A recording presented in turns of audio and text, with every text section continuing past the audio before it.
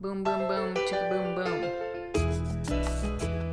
Hi, and welcome to the Urgent Care Basics podcast. On today's podcast, we'll be discussing asthma. And thank you so much for following us on Instagram and Facebook at Urgent Care Basics. We also have our website, urgentcarebasics.com, and an email if you have any suggestions or comments about the show. Our email is urgentcarebasics@gmail.com. All right, let's go ahead and start with our pop quiz. When was the first inhaler invented? A, 1920, B, 1778, C, 1590, or D, 1490? And we'll be back with our answer. Take it away, Urgent Care Doc. Hello and welcome to the Urgent Care Basics podcast. Today we'll be talking about asthma. And why are we talking about asthma? If you guys had been paying attention to the news the last couple of weeks, almost a month, the whole West Coast is on fire, and that's where I reside. So I've seen a lot of asthma attacks, asthma exacerbation, a lot of lung-related issues from such terrible air and poor air quality. So let's get into it. Asthma is a very common illness. It affects prevalence in the United States between 7 to 8% of the population. That comes close to about 24 to 25 million people in the U.S. who have had diagnosed asthma. About 100,000 people are hospitalized a year with asthma-related visits. So this is a very common issue and one that you will be seeing. And if you, like I said before, if you're on the West Coast or Colorado, I think it also has some pretty large fires going on now, then you are dealing with this and you are treating people with it. The majority of people currently with these kind of air quality should stay home. The kind of pollution and pollutants in the air are the worst they've been in some time. So keep in mind to, at least when the air quality is that bad, recommend your patients stay home, whether they have or don't have asthma. So it's one of the things you can do to prevent any worsening issues. So the cause of asthma, as far as what leads a patient to have an asthma, mostly is genetic. We don't know why that occurs, but we know a certain amount of the population does have that. So keep that in mind. Also keep that in mind with patients who come in with persistent coughs with undiagnosed asthma. Ask for a history, usually family history of asthma, can be correlated to having asthma, or any other triggers or history when they were a kid. Sometimes folks will outgrow their asthma or the symptoms will become less, but in situations where they're exposed to, allergens or they have a viral infection or the air quality is poor, you'll have similar symptoms or reactivation of asthma-like symptoms. So keep that in mind when taking your history. As previously mentioned, one of the most common complaints of patients with asthma is a persistent cough. Once again, when people come in and they've had a cough for months, keep that in the back of your head as a diagnosis, especially in folks that have not been diagnosed formally with asthma. Today we'll be discussing primarily people that have been diagnosed with asthma and come in with an asthma exacerbation. What does that look like? Usually they have had cough, increased wheezing, shortness of breath, specifically with physical activity or at rest, and an increased use of their inhaler. So if you have a patient in front of you who comes in with hard time breathing, has a known history of asthma, is usually on an inhaled corticosteroid, and they're telling you they're using their inhaler 3-4 times a week, that is getting close to having an asthma attack or an asthma exacerbation. If somebody is controlled on their inhaled corticosteroid, they should be using or be having decreased use of albuterol inhaler or their rescue inhaler to a couple times a month, if that. And that's the whole goal. The whole goal of the corticosteroids are to keep that lung function cool and improved and good, as opposed to when there is something that's triggering it, the inflammatory kind of reactions get worse, and that requires that albuterol inhaler to allow people to breathe. So also when you're taking a history, that is a very good indicator of how well controlled their asthma is. So when taking history, always ask, was there anything that triggered this issue? Have you had any flu-like or cold-like or respiratory-like illness in the last couple of days that may also trigger or make asthma worse? And have you had any changes in your medications? Oftentimes, people will stop using their maintenance medications because they're doing well. This usually happens in your younger population, so your teenagers and your early kind of 20-year-olds, they will stop or forget to use their maintenance inhaler. And for no good reason, they just don't take it. They've been feeling well, and they don't find the need to take it. And oftentimes, that will lead to an increased use of the rescue inhaler or their albuterol inhaler, and oftentimes to a asthma exacerbation. So keep track or make sure you're asking the patients, are you still on the medications that you've listed in your record?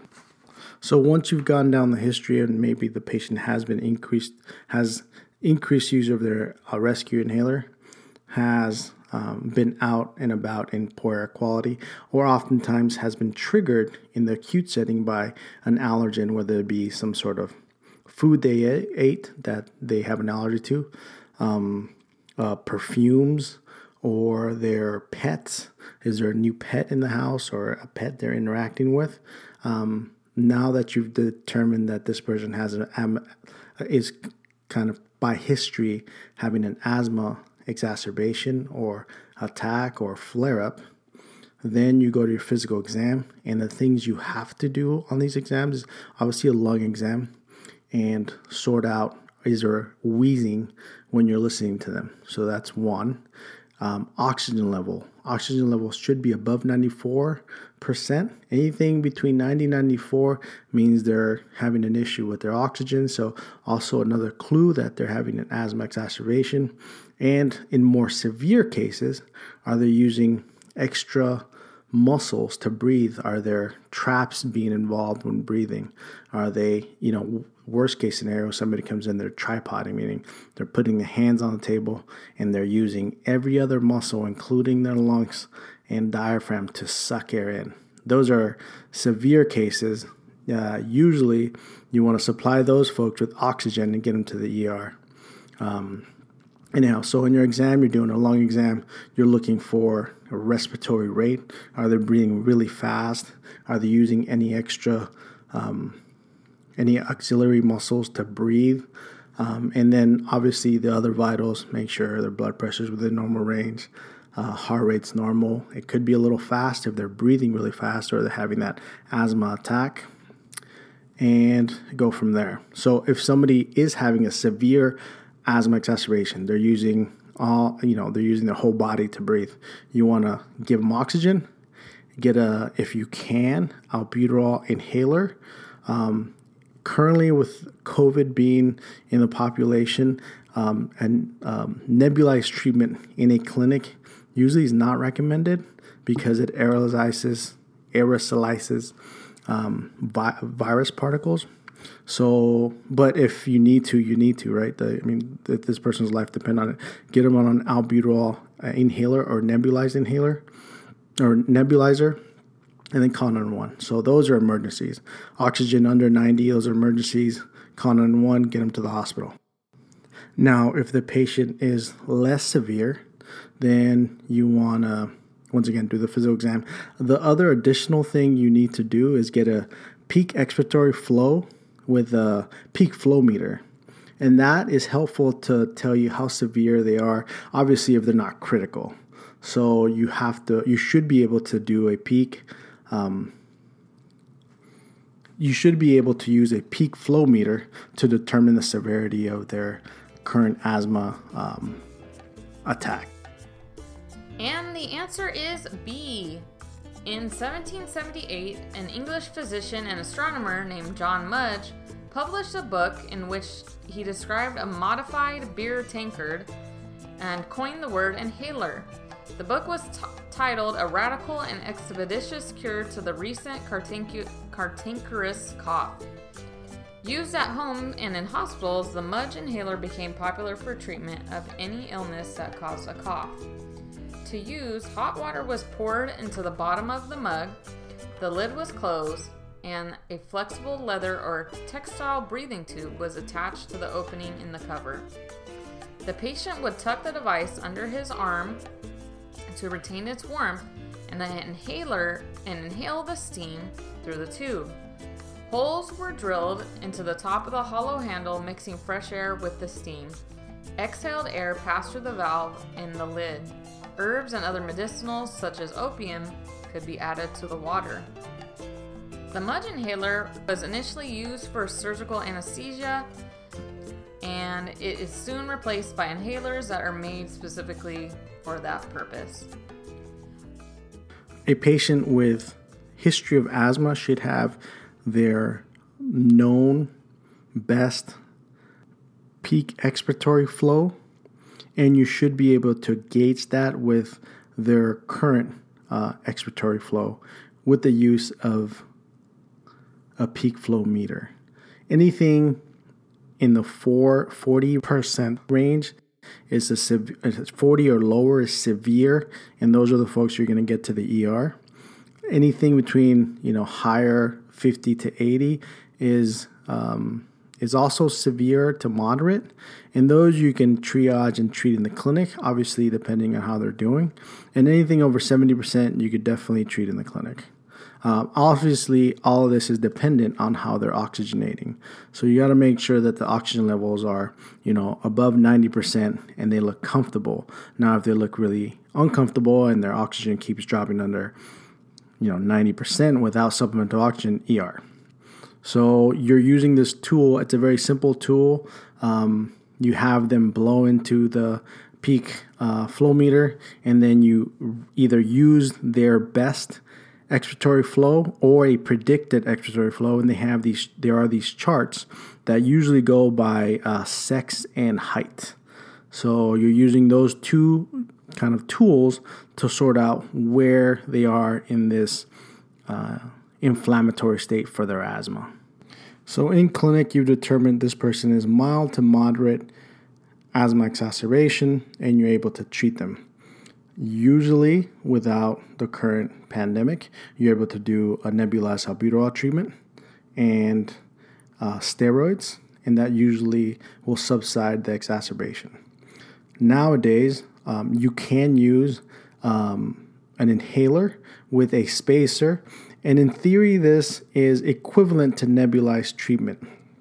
That being said, from my anecdotal experience, it seems easier for patients to slowly take in small breaths, especially when they're acutely inflamed, through the nebulizer machine, and it gets the medication in a little slower than doing the 2 puffs of the inhalers with a spacer. By the data, they're supposed to be equivalent. So take that with take that for what it is. That's what I've looked up. They're supposed to be equivalent. Anecdotally, I feel like if somebody has a hard time breathing and they take a little small puffs of the nebulized machine, it tends to work a little better. So if you're treating them for that, you're using the inhaler with a spacer. The next step is making sure you send them off with steroids, or you could give them a steroid dose in the clinic. And the steroid treatment usually is for 5 to 10 days. In the past, it used to be that you would do a long taper of prednisone, going from 60 milligrams for 3 days, 40 milligrams for 3 days, 20 milligrams for 3 days, and 10 milligrams for another 3 days. So that's almost 2 weeks worth of taper. Clinically, there's been evidence that you could just do a burst, meaning 50 milligrams for 5 to 10 days is equivalent to any taper. From my own clinical way of practicing, I like the simplest form possible. And why? So I choose a burst, usually between 5 to 10 days, depending how severe the patient is. One of the reasons I like that is I had in the past a patient who was given a long taper, so 2 weeks close to of prednisone.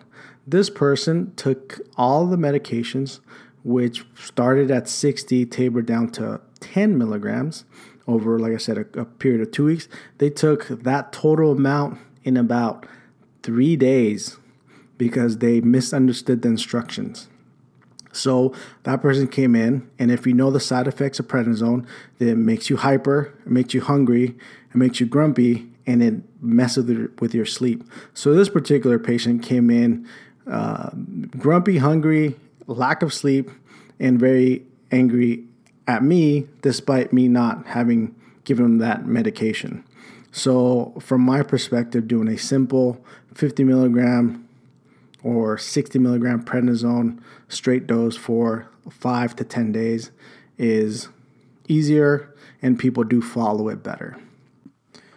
The times I will use a taper is if a patient has come in and they have recently had a burst, maybe 5 to 10 days, and they are having a re-exacerbation or another episode very close by to the previous one within a week or so, then I will extend the prednisone course, and I will taper out usually over 12 to 14 days.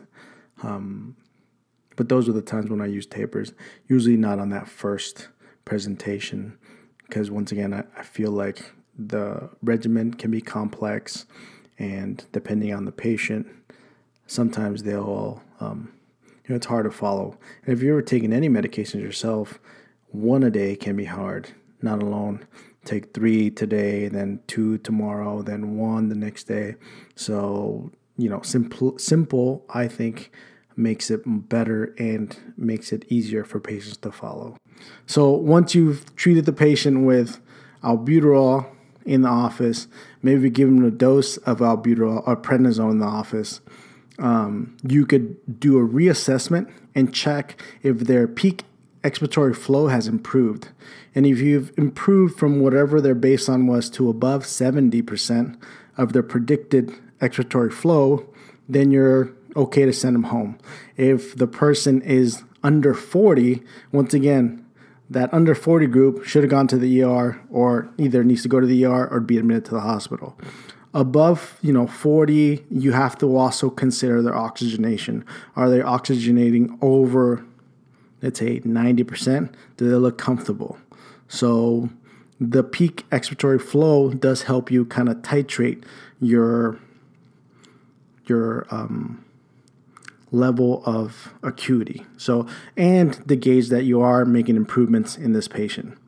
So I think that does it for asthma. So the thought is you are going to do albuterol in the office, a steroid if possible, with appropriate follow-up if they're not getting better. And severe patients should go to the ER or be admitted if they're not responding with treatment, usually within an hour. So keep those in mind for your next patient with asthma, and stay safe out there. And I think that covers asthma exacerbation for now. A quick PSA, make sure you're using your proper PPE. That includes an N95 mask and some safety goggles or safety glasses when seeing your patients, just to protect yourself. All right. Hope you guys have a good week and stay safe. Here are the clinical pearls from today's episode. Number 1, using a peak flow meter can help determine the severity of asthma exacerbation, as well as help determine the efficacy of your treatment. Number 2, increased use of albuterol inhaler can be a warning sign of uncontrolled asthma. Number 3, oral steroids should be given for asthma exacerbation. Prednisone bursts can be used as equivalent to taper. Number 4, patients should be instructed to always have their albuterol inhalers with them or in reach at all times, as they can be life-saving in an acute asthma attack. Number 5, consider starting inhaled corticosteroids if the patient has poorly controlled asthma. All right, that's the pod for today. Thank you so much for listening. You can please follow us on Instagram at Urgent Care Basics and on Facebook. And you can always visit our website, urgentcarebasics.com, for more information. We appreciate you listening to us, and we'll see you next time. Stay safe out there.